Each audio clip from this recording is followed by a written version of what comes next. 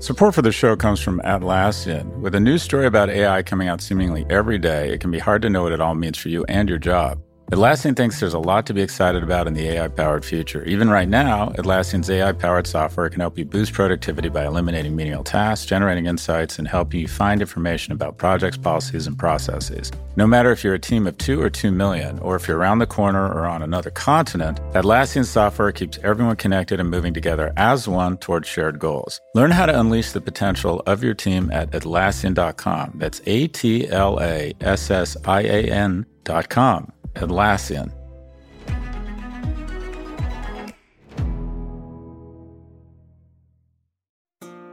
This episode is brought to you by State Farm. If you're a small business owner, you know that it isn't just your business, it's your life. And whatever your business might be, you want someone who understands. That's why you might want to check out State Farm's small business insurance. Why? Because State Farm agents are small business owners too, living and working in your community. That means they know what it takes to help you personalize your policies for your small business needs. Like a good neighbor, State Farm is there. Talk to your local agent today.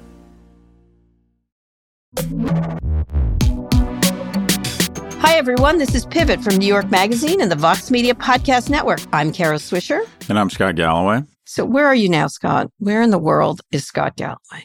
I'm in the City of Angels. I'm in Los Angeles. Your favorite place, your old stomping ground. My favorite hotel, Beverly Hills Hotel, where I'm very fancy. I receive people. People like to come here. Oh, really? Do you have a suite? I have what's called the Michael Jackson suite, and that is it has a secret entry and exit way. Why? I wonder why they call it the Michael Jackson Why suite. Do you need a secret entrance and exit? I don't understand. Whenever I get here, I'm one of these total douchebags that looks at the fire map, and if I don't have a big room, I call and I start negotiating for a bigger room. Oh, I see. Okay. Yeah. So they put me in the Michael Jackson suite. People. Oh my God. You know, we're not that far from each other. We're only 350 miles away. I'm in San Francisco. Well, I did feel a little extra warmth this morning, Kara. I should come down there, but I don't have time. But I love Los Angeles. Well, you know why you should come down. You know I'm here. Why? You didn't say, Scott, why are you here? No interest in my life. Oh, why are you there? 2 words. First Bill, second Mar. Yeah. I don't want to brag, though. I don't want to brag. I won't say I'll be on it in a month, but okay, sure. That's great. That's literally the first thing they said to me, by the way. It's like, oh, this is such good news. Finally, we got Kara. And I'm like, oh, great.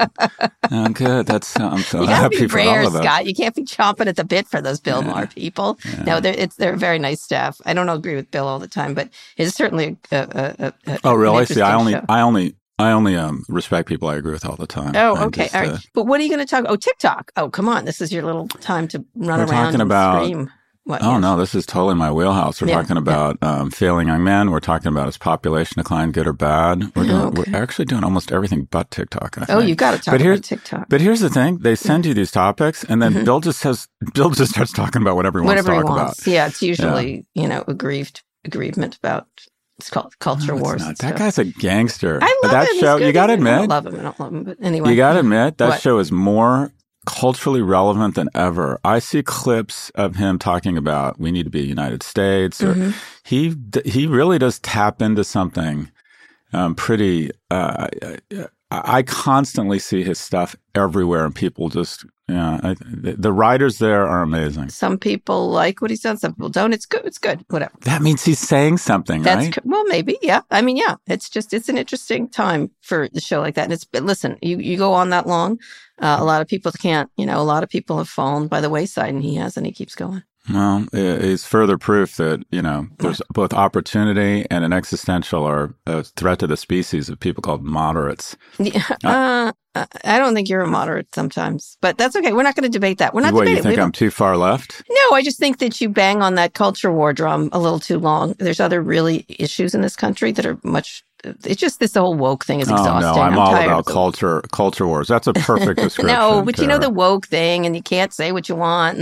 And I would like, just like people, the Republicans. You mean the state of America? No, what are we but talking it's about? not. Oh, Most regular okay. people are worried about the price of gas, and we're not going to go to this. I just think you're one with the regular folk. No. Uh-huh. No, but I have many more relatives than you do who are. Let me just this say. climate bill's you're not taking my lawnmower. Yeah, you're very much the regular person. No, you're not going to. This is You're just only a down-home lesbian in San Francisco finishing your book. You try to do this whenever I make the point that people go bang on about woke is not what people are concerned about. You don't have to be of that group to understand that this is bullshit. Like, and this is what you do. You always have to point out I am an elite, which you are even more an elite, when you want to disagree with me. You never make an actual argument. You just have to say, "Oh, you'd know." Yeah, I would know. I can talk to people. I'm sorry. Let's unpack that. You never make an actual argument. How soon after saying that did you realize that's not true? No, it's not true. You go, listen, let me just say, whenever I point out that this woke stuff is exhausting and most people have bigger concerns than that, you always say, "Oh, you're an elite lesbian." That is what you go to every single time. And so I don't really think that's okay. So it makes me unable to hear people or read or understand. Let me actually make an argument, which you accuse me of never doing. Okay. All right, that we, on the left, shoot ourselves in the foot because we're under the impression that the Americans have elected us to be the police for cultural issues. And as a result, we turn off moderates and people with weird, dangerous ideas get elected. So we have adopted a strategy that has not worked. Yes, but I think it's that they have adjusted that over time. And I think the Republicans gone further right. And you can watch it through everything they're doing around this Trump arrest. It's nothing to do with anything else. I think I think many on the left have adjusted this. I think many have said, yeah, you're right, and stuff like that. I don't think they're doubling down on it. That's for sure. But I do think the Republicans are doubling down on crazy. And so, okay. I mean, this is something, look, Biden's moved much closer to the center recently. And obviously, he's got his progressive wing, but he's moved. I mean, I'm a fan of Biden. There's lots of columnists who've written about this issue. And so that's what happens. I think the woke thing is not nearly as important as the crazy. And that's, it's a problem, but it's not what's happening in states across the country around trans things around. Well, one is naive and one is mean. It's beyond me. It's something else. It's trying to legislate all kinds of things that we shouldn't be legislating. But, like I'm looking at these things like there's a really good piece, and let's get to what we're actually going to talk about today. But there's a great piece about what's going on in Iowa and the governor there, who I think everyone focuses on Kari Lake.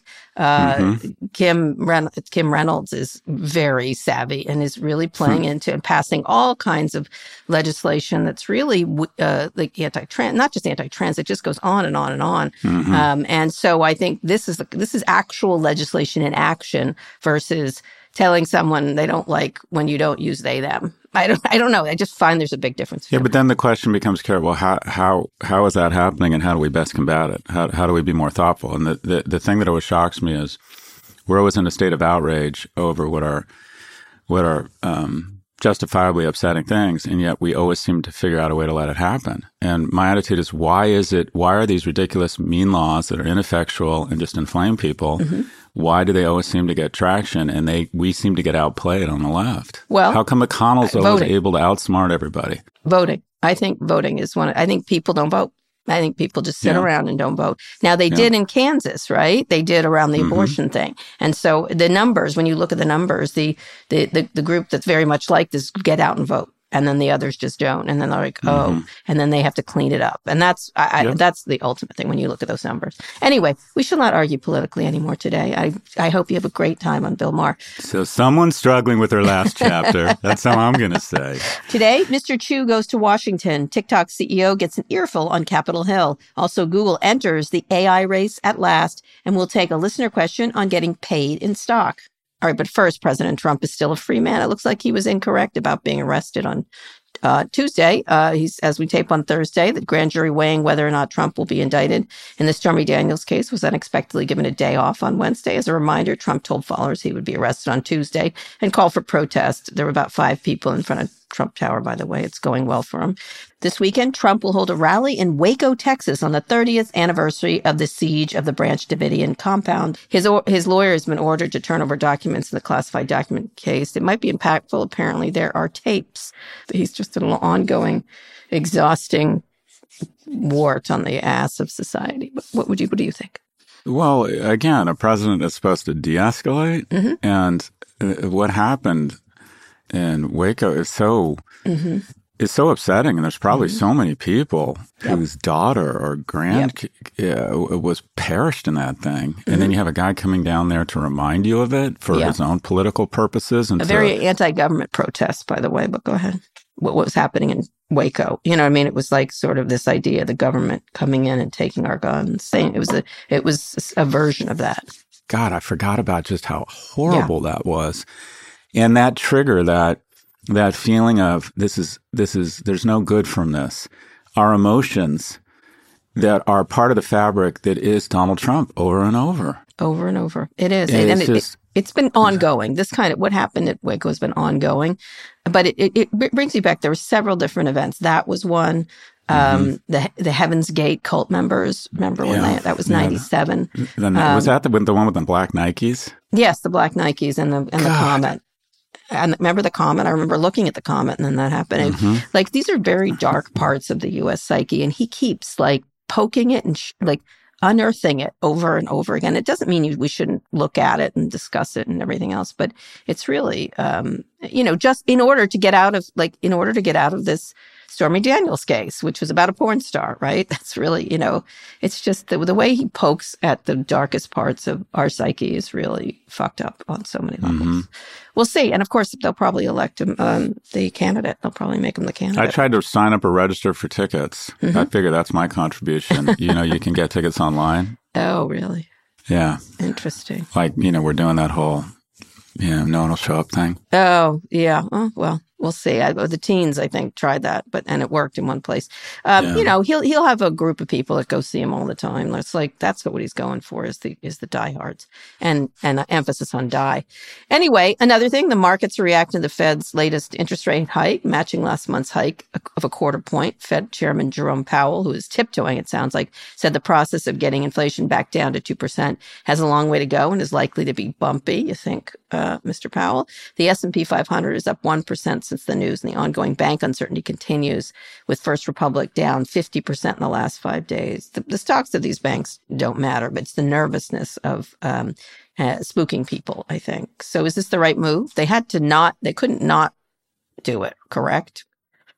Yeah, this was the Goldilocks raise, and that is, I thought, okay, you have this banking crisis that in some part was due to what was a historic increase in interest rates. Interest rates, or the Fed funds, is the highest it's been since 2007, but we haven't raised rates 475 bips since 1979 within like a 12 or 14-month period.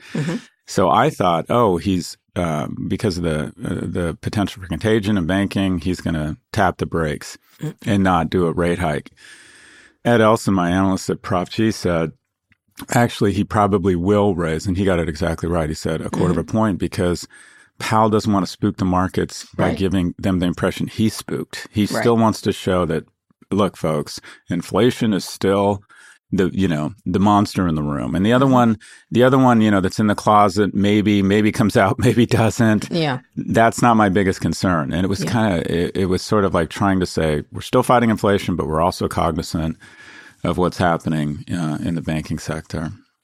Yeah, it's 100%. I think your analyst was spot on about that. And we'll see where he goes from here. But inflation is the biggest problem. But, banks, inflation is a long-term pain, and a bank run is terrifying to people, I think, in a lot of ways. I mean, there's just some really frightening things here. There are so many people out there, especially younger people, who have taking some action to try and prepare, either buying supplies or thinking about their go route, whatever it might be, preparing for doomsday. Oh, man. And they're watching The Last of Us too much, I guess. That's right. And there's also when the most famous, well-resourced, and quite frankly, the most intelligent people in the world are all hardcore, like, go-bag people, it doesn't create a sense. It's like, if these people are worried, shouldn't I be? Yeah. And it creates, and and also their actions, think about what they do with their professional lives. We need to figure out a way to inhabit another planet. I want to take you into another universe. It's very nihilistic. Yeah. Well, it's like assuming all hell will break loose. There is that assumption here. 100%. Yeah, I think it's frightening Yeah. and Do you disappointing. have a go bag plan, Scott? I doubt it. Kara, I think these go bags in these bunkers will have the same effectiveness as if a nuclear flash goes off and all our kids duck and cover. Yeah. We were told that all we needed to do in case of nuclear attack from those Ruskies was duck and cover as soon as we saw the flash of light, and we would be just fine. Well, guess what? No. You guys duck and see how that works for you. I know. If shit gets really real, because they're going to find you. I told you what my plan was. When they all had their plans and they're like, what's your plan? I said, I'm going to find you, beat you up, take your things. That's the plan. Like, what do you think my plan is? I'm going to steal your shit because I know you'll be well. Yeah, I agree. I think there's no getting out of it. There's no one's getting out of this life alive. Why wouldn't we? Song. Why wouldn't we take all of this money and genius and try and figure out how to make this place more habitable? Yeah, well, just in case, Scott, just in case. Have those gold doubloons that you put on a belt and carry around and lose some weight in the hike. I do like the idea of Rough Cut Gems ink stuck up my ass. Let's go. Let's go. No, let's not have. We should have like a place we go, but then we'll be stuck together. It's like a Twilight Zone episode. You and I in a bunker. Okay. Would that be like, I'm trying to think, would that be 10 minutes or 10 hours before I would kill you we so say, quickly. you know what, I really like you, but let's kill each other. I would kill you, be dead. Who do you think would win that one? Oh my God, you'd go weeks, I'd be minutes. I would eat you. I'd be like, I would yellow jacket this motherfucker. I'm like, look, it's been good. If you run into my kids again, tell them I love them. What are you going to, we need to plan what we're going to do with my body. I would immediately start planning. Cook it for dinner. Yeah. What are you talking about? No, I am not getting caught in a bunker with anyone named Kara Swisher. I'm going to yellow jacket the situation. Anyway, last thing, Ford's EV business lost over $2 billion in 2022. Not a surprise. The loss was offset by $10 billion in profits from the automaker's internal combustion and fleet business. Might be just the beginning. The company expects a loss of $3 billion for its EV unit in 2023. They got to spend the money. I don't know what to say. This is what Elon did with Tesla. You got to spend the money and to get to this new business. It's the way it is. That's the way. And it is the new business. It's really fascinating. It's sort of, I feel like everything comes back to the streaming wars. In almost every business how the streaming wars is laid out, if you really understand it, you can kind of predict almost any market where there's an excess of capital or excitement. And there's enormous justified excitement around EVs. And the innovator's dilemma kicked in hard here. And that is, they said, similar to how a lot of people didn't take Netflix serious for a long time, all the automakers looked at the actual gross size of the EV market, looked at how expensive it was, looked at the fact that their shareholder base wouldn't tolerate the type of investment required to be competitive in EVs, all of the things that were present with Netflix versus traditional linear TV. And then finally, all of a sudden, this is like Netflix or the streaming market, and I don't know, call it 2017, 18. They were all like, we have no choice. We've got to go all in here. Yep. And and it would just similar to Netflix, anyone, I don't care if you're Disney with an unparalleled library or, Hulu, any of these guys, you had to make uncomfortable, staggering, irrational investments. Yep. And there's just no way. These things are super expensive. They'll get to scale. The exciting thing is there will be a Moore's Law here. They will come down. The government's helping with the Infrastructure Act to bring down prices. But everybody is going all in, and it's super expensive. And for the time being, and the same thing will happen. What's happening in streaming now, consolidation will probably happen in 3 to 5 years. I don't think, I'm not sure Tesla will be actually, it's too big to be acquired, but some of these guys will have to get rolled up. Polestar, Lucid. This is money well spent. They have to spend this. They have to spend this. There's no choice because this is where the market's going. It's where everybody's going. It's where the states are going. They can't pull this back. So this is the loss they need to have. So that's the way it goes. And they should have done it earlier, the way Tesla did. He he created the manufacturing stack, and that's why he's way ahead for now. Okay, let's get to our first big story. TikTok CEO Shou Chew testified before an overwhelmingly hostile House committee on Thursday as his company hopes to fend off a potential U.S. ban of the app. Good show, but it's not going to work. GOP Representative Kathy Morris came out blazing in her opening remarks. Let's listen. We do not trust TikTok will ever embrace American values for freedom, human rights, and innovation. TikTok has repeatedly chosen the path for more control, more surveillance, and more manipulation. Your platform should be banned. I expect today you'll say anything to avoid this outcome. Mr. Chu, for his part, largely dodged complicated questions, but fired back with comparisons to American tech giants. I don't think ownership is the issue here. With a lot of respect, American social companies don't have a good track record with data privacy and user security. I mean, look at Facebook and Cambridge Analytica. Just one example. Representatives accused TikTok of being lax with safety and cozy with the Chinese Communist Party, but they occasionally took the opportunity to ask Chu probing questions like, does TikTok access the home Wi-Fi network? Chu also pointed out that his network doesn't accept political ads and claimed that it doesn't sell data to brokers, but he didn't rule out doing so in the future. I mean, what do you think here? It was kind of cooked, don't you think, the whole thing? But yeah, I mean, the House Energy Committee here, they chose violence, but they chose it before he showed up. Yeah. We knew this was going to be ugly. I actually found it very cathartic and relaxing to watch this panel because it was the first time I could think of in a long, long time. Yeah. You would see the representative from some very conservative place in Georgia echo the comments of his colleague from, Democrat from Maine. I mean, there is more bipartisan agreement here than on the Russian invasion of Ukraine and how to respond to it. Yeah, absolutely. So it's shocking to me, the 180 or how just much this is the narrative here has changed. What did the CCP do today? They came out with the mother of all stupid comments and said, we will not tolerate or agree to a spin, which by virtue of them saying that says, we're in charge of this platform. Yeah. So it was, they poured honey on this guy and sent him hunting for bears. Yeah, I know. This guy, I feel bad because he was sort of like, he's in the middle of the squeeze here and he's getting squeezed. I mean, he's absolutely correct about U.S. companies. Come on. Like, they're not the Chinese Communist Party, but they're really bad. And of course, none of our representatives have ever dealt with that. That they can't deal with. But when it comes to a Chinese company, they're doing to this company what they should have been doing to all these companies for years. But they aren't. But they aren't because it's good for, to shake the American flag for everybody, and which is fine. Look, does the ban look more or less likely after this hearing? What is your take after this? More to me. I'm going to say more. I think you've been right on this, and I'm going to pick up the flag of talking about how awesome we are. When we said 7 or 8 months ago this thing should be banned, we were called a lot of names. And here's where this thing is absolutely going to be banned. It's already happening. I think we're serving as a beacon. I think you're going to see more Western nations find their backbone around banning this thing. And I do believe that there's so much money here that they will, on the eve of the banning, decide to spin it.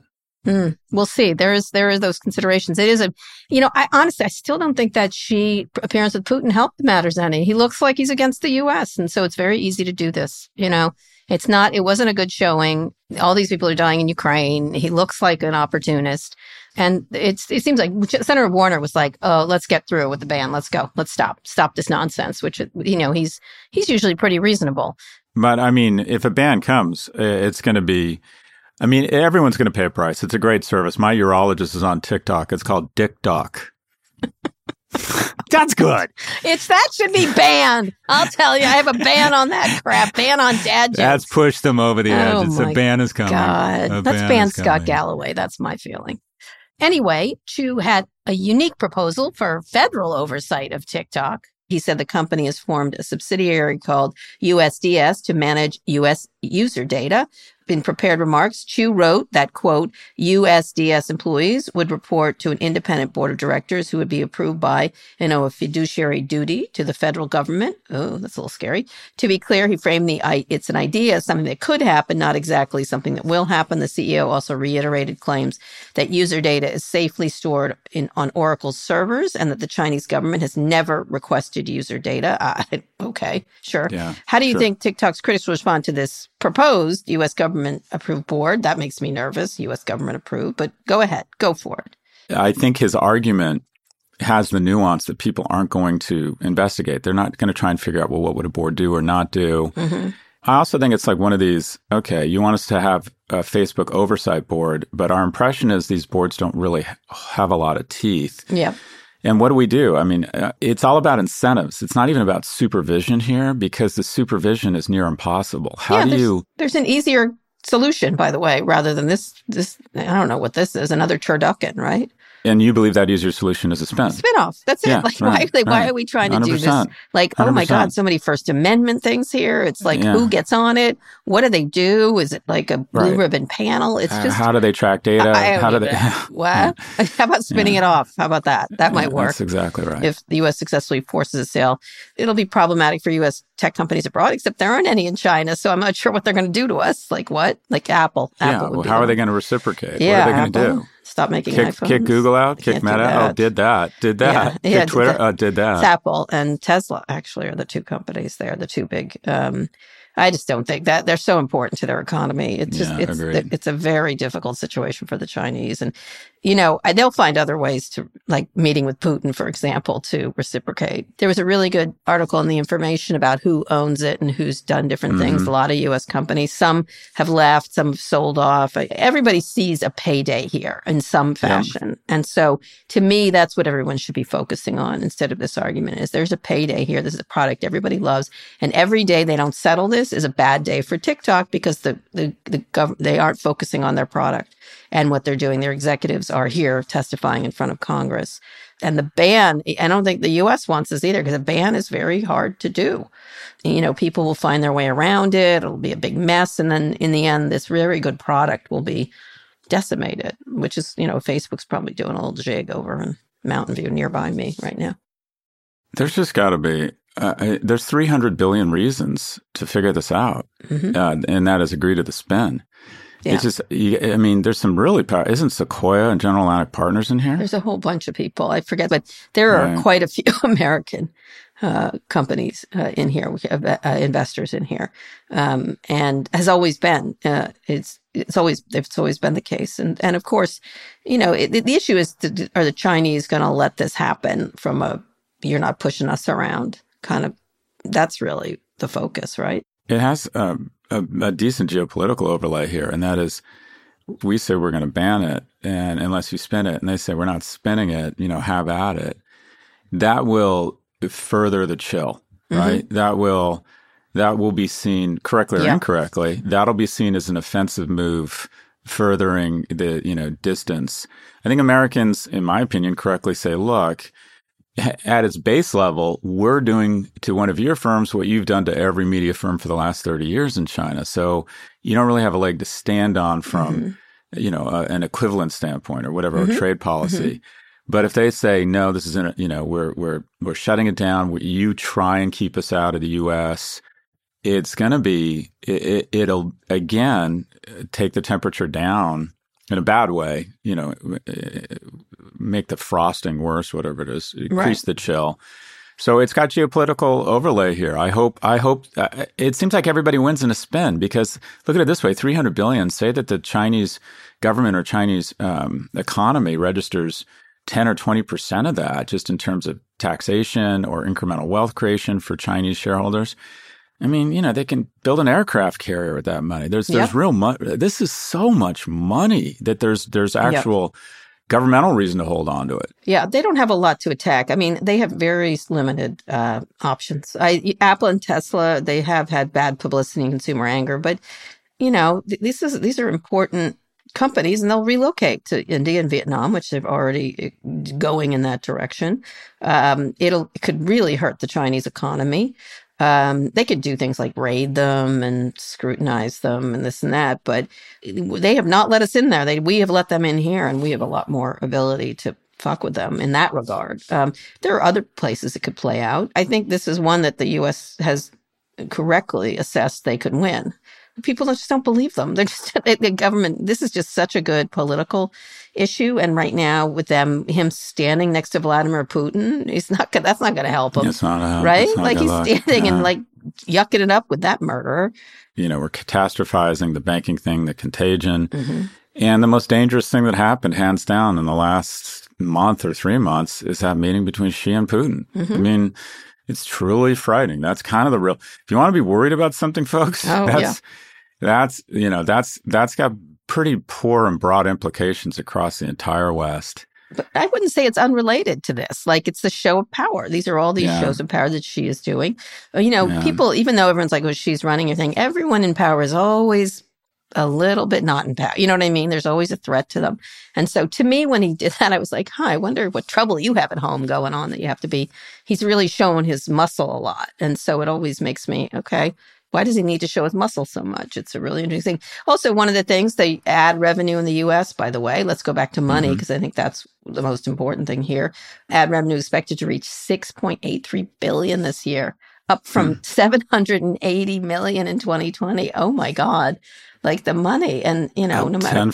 Tenfold. Just crazy. Wow. And of course, these ad firms are like, well, and this Project Texas that TikTok is doing to protect it. Just nobody believes it. By the way, meanwhile, our homegrown businesses are doing stuff like this at the same time. But they have this China thing is just too much. They're gonna ban it. They thought we wouldn't. We will, and that's where they are. So they got to next move China.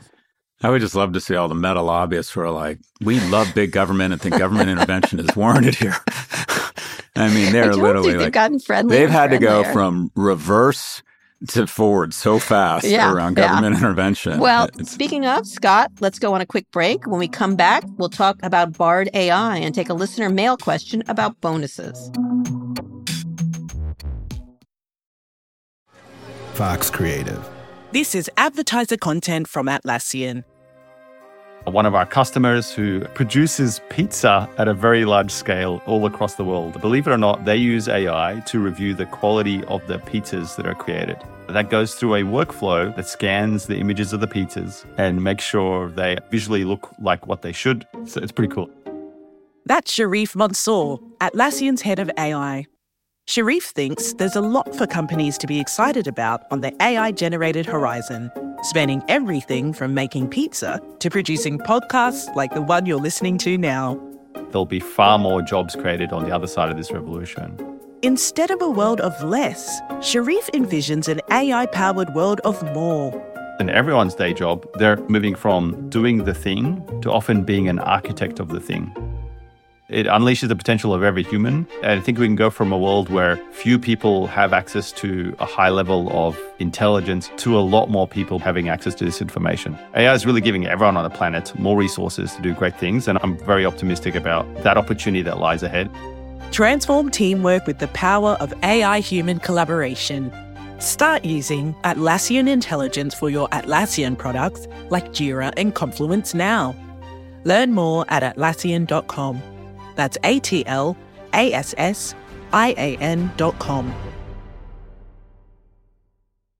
Support for this podcast comes from Constant Contact. If you're a business owner, you already know that it's really, really hard to cut through the noise of everyday life. If you want to connect with your customers, you need to break through the noise. You need Constant Contact. Constant Contact is a marketing platform that makes it easy to reach new audiences, grow your customer list, and connect over email, text, social media, and more. Whether you're a marketing guru or just learning the ropes, Constant Contact offers writing assistance tools and automation features that make it simple to say the right thing at the right time. So get going and start growing your business today with a free trial at ConstantContact.com. Just go to ConstantContact.com right now. Constant Contact, helping the small stand tall. ConstantContact.com.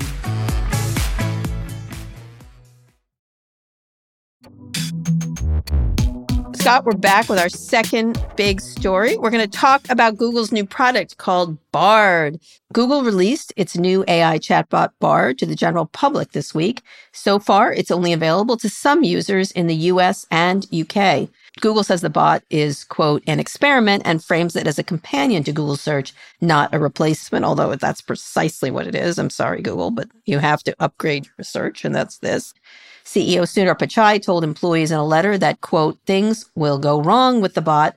Meanwhile, AI ethicists are taking issue with the, quote, experimental label, and one says the company is trying to offload accountability if things do go wrong, and they certainly probably will. One thing that did go wrong is someone asked Bard who should prevail, the Justice Department or Google in antitrust lawsuits, and it sided with the Justice Department. And I think the Justice Department will probably have to call Bard as a witness when they're going forward. That's funny. So what's happening here? What do you think? I think we need to be, this technology is just as chips or, I don't know, internet or communications or vaccines, whenever there's been a pretty seminal technology in terms of potentially shifting the sands of the plates of power, I think it's important that we are out front.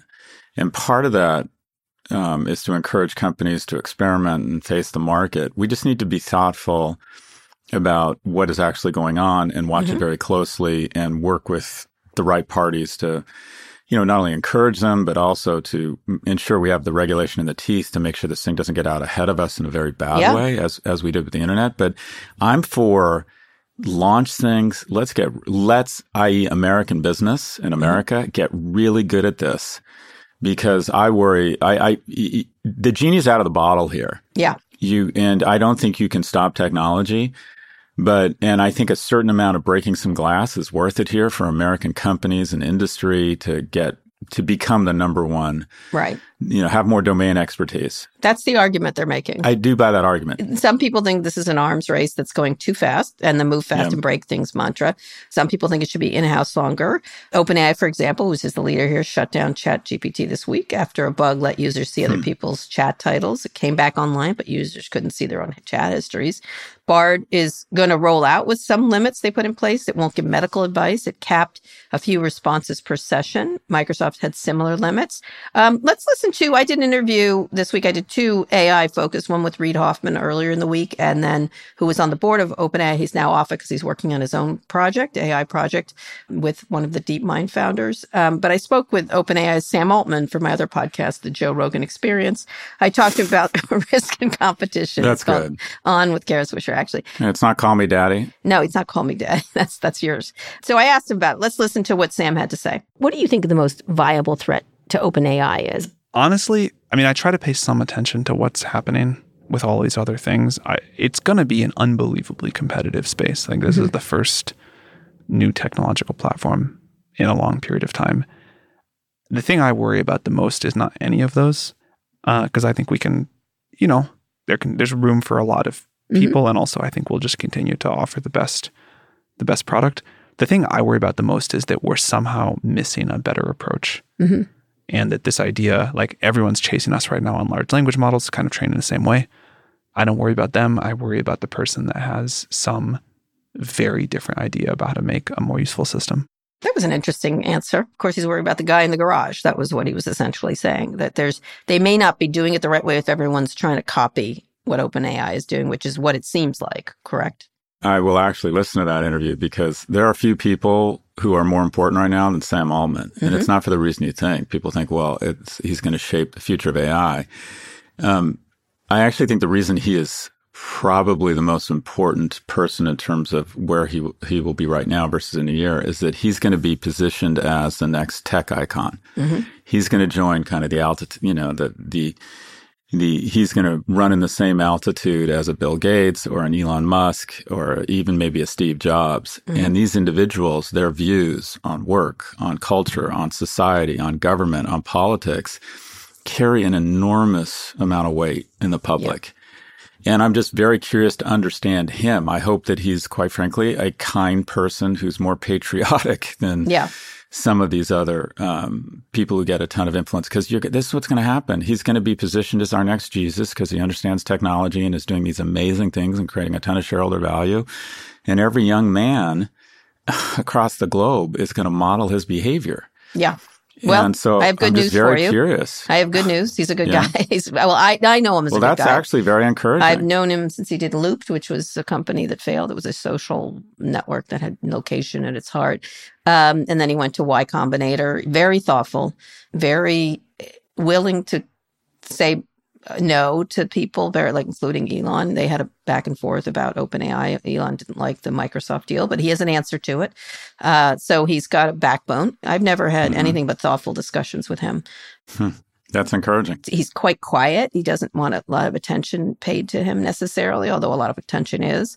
Of course, he's got an ego like everybody else, here. But he's very thoughtful about the safety of this. I don't know if he's right. I think he has the possibility he can get run over by more venal people. I think that's one of the things I worry about. I think he may not be able to be at the front as these people put so much stuff into it. Obviously, Elon's going to do something. Reid Hoffman is. I'd rather have Reid Hoffman doing it than Elon.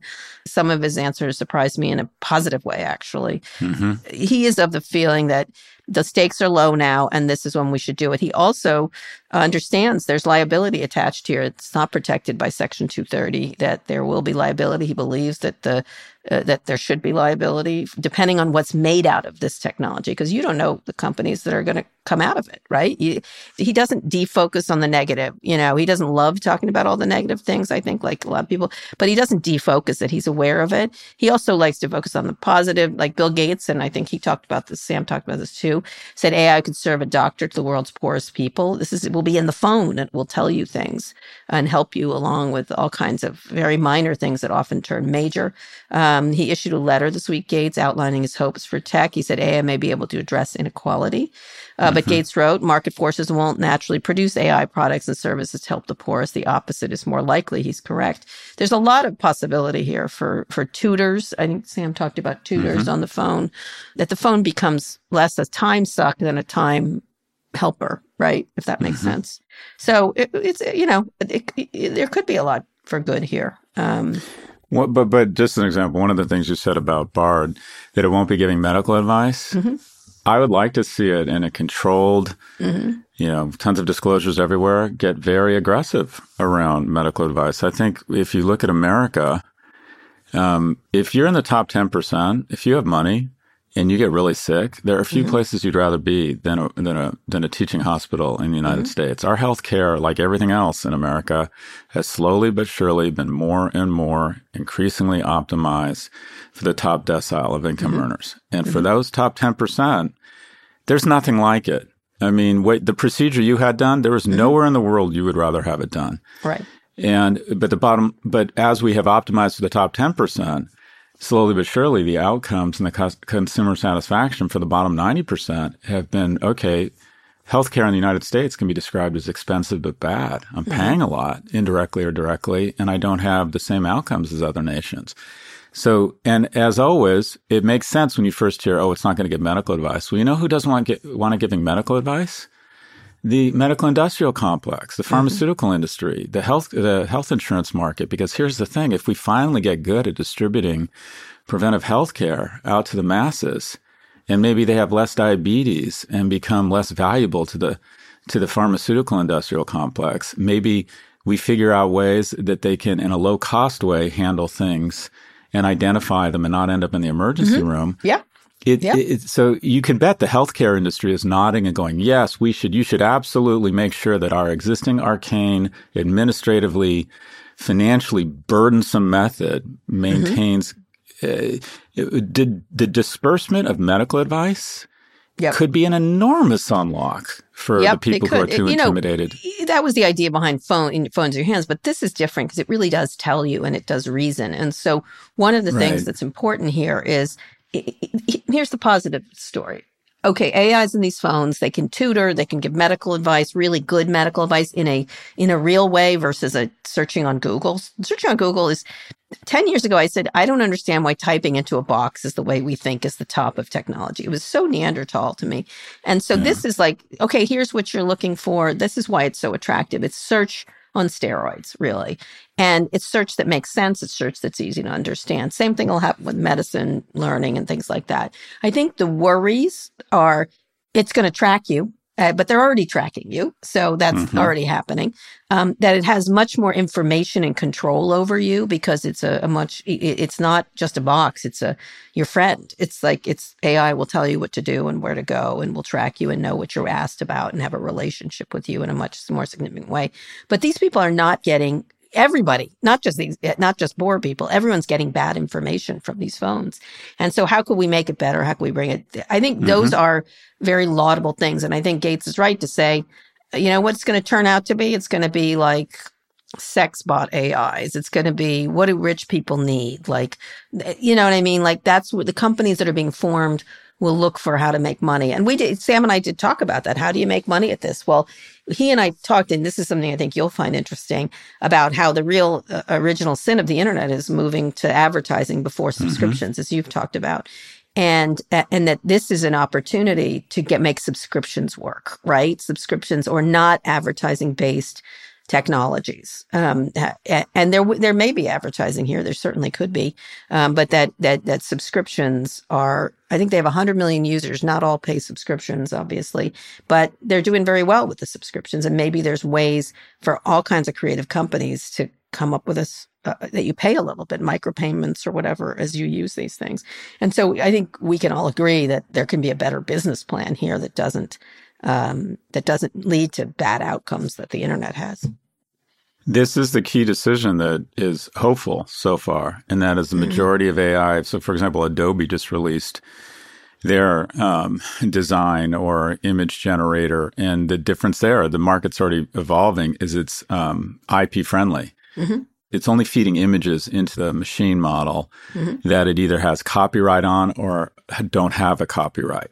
Whereas you're seeing the other guys, the image or design engines, are being sued because Getty Images says you have clearly used our images without paying us. Yeah. And so it's kind of a pretty smart move that Adobe has these assets and has said, okay, we're going to be IP clean if you use our stuff. But the key decision here that's really hopeful, and it's very basic, and that is the person whose fingers are typing the query into ChatGPT, that is your end consumer.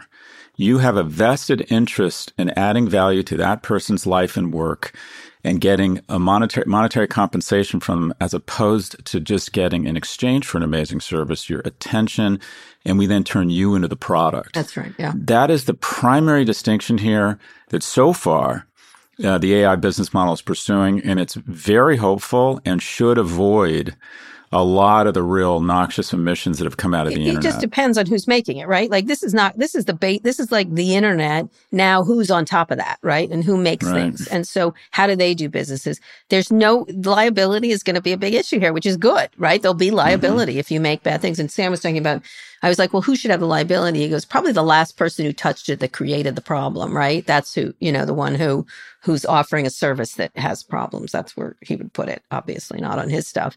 But that was interesting. There's liability too. It could be a subscription based and not advertising based. That's great. And then the last thing is that, so we've got liability and we've got incentives not to take your stuff. And I think what the government has to do is, where's the privacy elements to watch very careful around copyright. This week, the Writers Guild of America proposed a rule that allows screenwriters to use AI as long as they don't have to share credit or residuals with the technology. That it's used as a tool and not a weapon is every possibility that when it could be a weapon has to be shut down pretty quickly, and people should pay for it. The problem, I think Sam did say, is they don't know what their people are going to make with this stuff, right? That's the issue. And right now, a bunch of Stanford researchers or people there did a version of this that cost $600. And so, it's like cloning technology. Like, who knows what some bad person's going to do over the last time it happened bad, it was in China, actually. But there has to be an idea that you want to make good stuff here. And then those who cross that have costs for crossing that line. So we'll see. Could be magical thinking. Yeah, it'll be interesting to see what kind of regulatory body they come up with, whether it'll be a division of an existing regulatory body or something different. There might be a separate one for this. Yeah, I think which would probably make sense. But I was at the Adobe conference yesterday in Vegas, and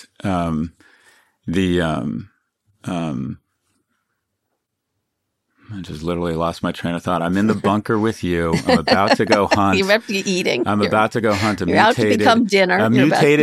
mutated deer to feed all of us. And you scream, "Take your fucking culture wars with you and see if that brings back a deer, you bunker bitch." And I'm like, that's it. All right. This is the day. I will put another topic. One of the things that was the most interesting thing he said, I think, of the entire Hello, interview. edibles. Who took edibles last night? All right. I'm sorry. Go ahead. The most interesting thing he said, and I think you will have a comment on this, was this was the reason I said, why did, Elon was complaining that they went from a nonprofit to a profit. He said, we couldn't get money. We couldn't get people to give us money to do it as a nonprofit. The only way to do this was to have this capped profit model that they have with their investors, which is interesting. But I said, well, who would have given you the money? He goes, well, in the old days, the government.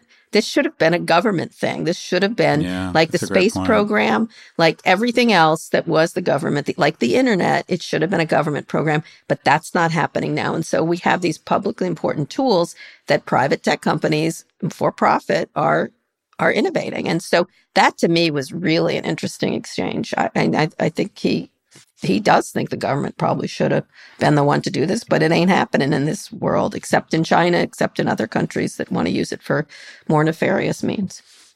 Yeah. So the question that was presented to me at this conference was, what should we be investing in to take advantage of AI? And I said, I don't have any feel for the pure plays. And it seems highly speculative. And the mania has, we're already sort of in, if we're not in peak hype cycle, we're in strong hype cycle. And I said, I don't have a feel for, someone said, if you could invest in ChatGPT right now, would you? And I'm like, at $29 billion, I don't know. But what I think a better investment strategy is just trying to figure out what companies across every sector seem to be really serious about this and show initial signs of experimenting with it and leveraging it. Because even if it doesn't have any tangible impact, if you can be the beauty company that's doing cool stuff with AI, it'll do wonders for your brand, similar to how like early digital innovation, whether it was that tangible or effective or not, was like the ultimate branding strategy about 15 years ago. But there will be substance. I think education, health, anything, writing, it could, like everything, just like the internet, it's everything. And so we'll see where it goes. So it's like crypto. No, it doesn't. Solve everything. It doesn't. It's not going to solve everything. But this is actually very creative and much more democratic. Crypto is just I don't see, the people I see involved here are quality people. So hopefully they will stay that way. Let's hopefully. And it's not the ones I find more distasteful. Sam Altman listen to the interview. I'd love to know what you think. Yeah. Okay, Scott, let's pivot and listen to the Reid Hoffman one too, because he was deeply involved in OpenAI too. Okay, Scott, let's pivot to a listener question. You've got, I can't believe I'm going to be a mailman. You've got mail. This question comes from email. I'll read it. Hi, Kara and Scott. Have you ever noticed they always go Kara and Scott? Just making a note of that. Yeah. Well, what I love is whenever they introduce us, including on the show notes, they're like Kara Swisher and Scott Galloway, which is not alphabetic. I mean, it's literally like, I am such the bottom here. Wait, is that hate crime? Anyways. Yeah, no. I'm just saying. I've just noticed when people write to us, just pointing it out. Anyway, hi, Kara and Scott. I work for a publicly traded internet company, and they recently announced they're changing their annual bonus program from cash to stock. I don't have a problem with this, but I'm wondering, what are the general reasons why a company would make this type of change? Oh, this is a good Scott Galloway question. But I'm also curious if that implies anything about a company's current financial situation and how the board might view our outlook going forward. Love the show. Listen to every episode. Thanks, Dom. Scott, answer this question. I have no idea. Tell me. I'd like to know. Well, it's a non-cash charge. It's dilutive to shareholders because they have to issue new shares, but it's not it doesn't immediately hit their treasury. And also, but the primary reason I think they probably do it is they're hoping a lot of employees don't sell the stock and feel more of a vested interest in the success of the company. I mean, one of the basics of management is that you want people to act like owners. You want people proofing the document beyond their hours. You want them thinking about the business. You really want them emotionally invested in the success of the company. You want them to act like owners. And the bottom line is the only way to make someone act like an owner is to make them an owner. And the way you make them an owner is by giving them shares in the company. So it's more of a cultural attempt. Even if it's a de minimis interests. amount, it works. If it's not like, a lot of them are very small. One of the things we've done at every company I've started is we've given equity to every full-time employee, because even if it's what seems like a little to us is actually a lot to most people, or not a lot to most people, but a lot to some people. And it's meaningful to say, okay, I have 5-10 grand worth of stock here, and if things work out, it's meaningful to me. And they feel a sense of just at the end of the day, a sense of ownership. They don't feel riskier. You're not worried about them feeling like cash is cash. They can take it and buy a car or whatever. Well, they can sell the stock. It's up to them. And I like stock that doesn't have restrictions. Usually awards like options have vesting periods, but options essentially is a tax efficient way to give away equity. But more companies are doing RSUs. That way, if the stock goes down a little bit, they still have something. Right. But giving away equity is a kind of a best practice. When I was growing my companies, I just didn't have the money to pay people market. We were bootstrapping them. We were starting strategy firms. We needed really qualified, intelligent people who had a lot of options in the marketplace, very certified, great certification. Yeah. And I used to say, okay, this is my model. I pay you 10 to 20% below market, but I'm going to give you triple the equity you would get at anywhere else at this size of company. And when someone owns, that's your weapon as a small company. You say to people, okay, I used to bring in our top 10 or 12 people, and I realize this isn't aspirational, but I generally believe the top 10% of employees add 120% of the value, and the rest are minus 20%, but you can't figure out who it is. You identify those people. You bring them in, you sit them down and go, okay, you own 1.5% of this company. These are our revenues. This is our plan over the next 5 years. These are the multiples on exits for companies like this. This means you, by the age of 29, are in line to make X dollars. And which is better than cash, which is better than just giving you. It grows. The thing about equity is say you get $100 every year for 4 years, but you're given $400 in equity. You might pay tax on it then, but then if you hold on to it, it grows tax deferred. You don't get taxed on it every year. It's very difficult to get economically secure with current income. With current cash. What's the bad? Give me the bad thing. Does it imply that they don't have money to give you, or that this is just a better way of them to manage their cash? I doubt it. I mean, I've been in situations, this is a publicly traded company, so they can look at the financials and make their own snapshot decision around the financial of the company. It's a best practice. I have done what you're talking about. I've been in situations where I'm like, okay, these are consultants. We've had a great year. We did, $10 million in top line, $2 million in EBITDA, but we're investing aggressively, opening our European office, and I bring senior management in and I'll say, you were going to get a $150,000 bonus. You can have that bonus, or I'll give you $250,000 in stock. To save me the cash. Do you want to go kind of all in on this? And you know what? The majority of people who join a firm like that say, yeah, I'm in. Or, depending on their personal or their own personal financial situation, it is very difficult. You always want to figure out a means of forced saving, whether it's a mortgage or 401k or things that you just taken out of your check right away. Or you want some sort of equity participation that grows in a tax-deferred way, because as humans, this is what we always do. We always raise our spending to the level of our current income. Right. You have to have a lot of discipline not to do that. Your little holiday bonus is gone on something stupid. So I like this, but you don't want to. The only piece of advice I would say is if the stock gets ever, say, more than 30-40% of your net worth, which is a good problem, diversify. Diversify. Yeah, the don't people at Lehman Brothers, the smartest people in the world in 2008, and these were some of the smartest people in the world, there were hundreds of them, partners who had their entire net worth in Lehman stock, and they lost it overnight. And they've been there 20, 30 years. Yep. That happened at lots of companies I've written about. And you really should diversify. That's the smartest thing. It's not an insult to your company to do that. It's just smart planning. Anyway, that's a great answer. That was a very good question too. Thanks, Dom. We really appreciate it. If you've got a question of your own you'd like answered, send it our way. Go to nymag.com/pivot to submit a question for the show, or call 855-51-PIVOT. All right, Scott, one more quick break. We'll be back for your prediction.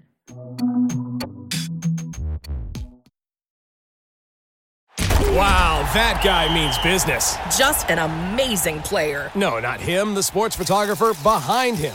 What? He has a business bank account with QuickBooks Money where he earns 5% annual percentage yield, so he's scoring big on and off the field. You might even say he's the MVB. MVB? The most valuable business. Making your money work harder. That's how you business differently. Intuit QuickBooks. Banking services provided by Green Dot Bank. Member FDIC. Only funds and envelopes earn APY. APY can change at any time. Support for this show comes from the Harvard Business Review. You know, there's this idea in business that some people are born to be leaders. You either have it or you don't. But leadership, like any skill, can and should be learned over time. Whether you've climbed to the top of the corporate ladder or are just starting out, you'll find valuable insights at Harvard Business Review. Harvard Business Review is a leading destination for smart management thinking. And on their website, hbr.org, subscriptions are just $10 a month, which gives you unlimited access to the same level of expertise. Things like case studies, newsletters, podcasts, articles written by some of the world's top minds. I use HBR in my research when I do articles or when I'm thinking about what to talk about on Pivot. I find them really interesting. I find them complete. I find them different. And you can find all kinds of industries covered. While much of Harvard Business Review's content is available for free after signing up at their site, subscriptions to unlimited content start at only $10 a month. What a bargain. Go to hbr.org/subscriptions and enter the promo code PIVOT right now to get 10% off your subscription. Again, save 10% off your HBR subscription. Go to hbr.org/subscriptions and enter the promo code PIVOT.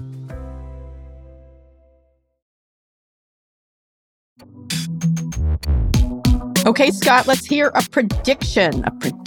Yeah, I'm boring here. I'm going to just pimp my show. I'm in Bill Maher tomorrow night, so my prediction is it's going to be an outstanding show. You've done great. Without taking off your shirt, you've done excellent on those shows every time. Well, I just had an idea for tomorrow night. Please don't. Honey, I'm going to find the mutated deer. No, let me just tell you something. You do really well on that show, and people are always like, who is this Scott Galloway fella you've been hooking up with? Like, they really do. Like, I discovered his ass. I don't say that, but you do really well. He's my bunker mate. He's my bunker mate. For a short time. But David Sedaris is I forget it, the main guest. What? Really? Yeah, oh my God, I love him. Oh, he's good, isn't he? Yeah, I never met him. I've been to so many of his concerts. I mean, he has concerts where he just reads and they're hysterical. I love his book, Me Talk Pretty One Day. I remember it having an impact on me as a young person. And then they are wonderful. I'm with Annie Lowrey. I don't know if you know Annie. She's wonderful. She's an amazing writer, and she's written all kinds of amazing stuff on topics, and she's terrific. I always get freaked out. They're gonna like pair me with some crazy conservative Rand Coulter. So that's for me. That's what they're going to saving for me. I get nervous, so I immediately looked up her stuff, and I'm like, it's not going to be a very exciting panel. I mean, I'm going to say, like, I'll let you know when I disagree with something. Well, I'm sorry to tell you, but she's just like me, a liberal. Like, I think she is. I think she's pretty liberal. Well, you've got me figured out. I'm somewhere between Ted Cruz and Marjorie Taylor Greene. I'm just so conservative. Yeah. She writes about money and inequity and the future of working and all kinds of things. Yeah, I know. She's very talented. She had a book in 2018 called Give People Money. It was about she's a big UBI person. UBI was interesting. That was a great book. I think I had her on one of my podcasts, and she's really terrific and a beautiful writer. So that'll be fun. Oh, good. She has much more throughput than I do. I'll tell you that. She'll be able to shut you down if you say anything bad. So we'll see. But who gets you radioactive free water out in the wild?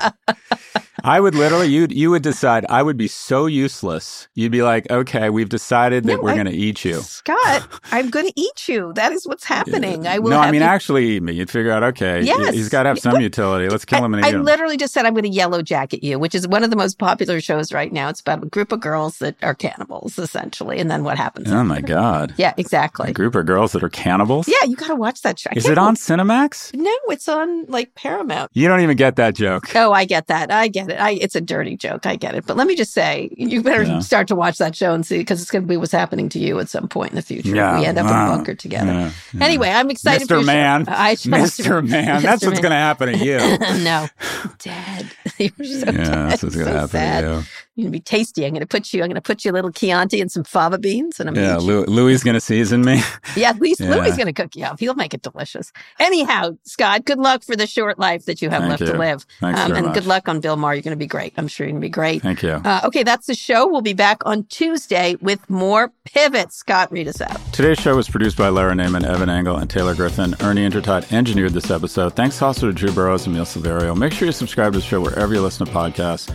Thanks for listening to Pivot from New York Magazine and Vox Media. We'll be back next week for another breakdown of all things tech and business. He does go foraging, and he's funny and tells dad jokes. Nah, let's eat him.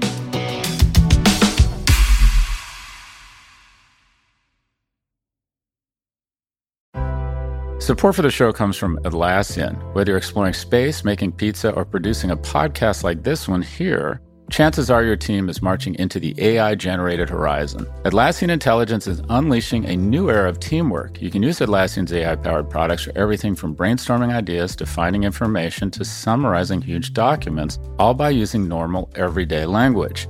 Atlassian AI-powered software like Jira and Confluence help teams accomplish what would otherwise be impossible alone. Because individually we're great, but together we're so much better. Learn how you can transform teamwork with the power of AI at Atlassian.com. That's Atlassian.com. Atlassian.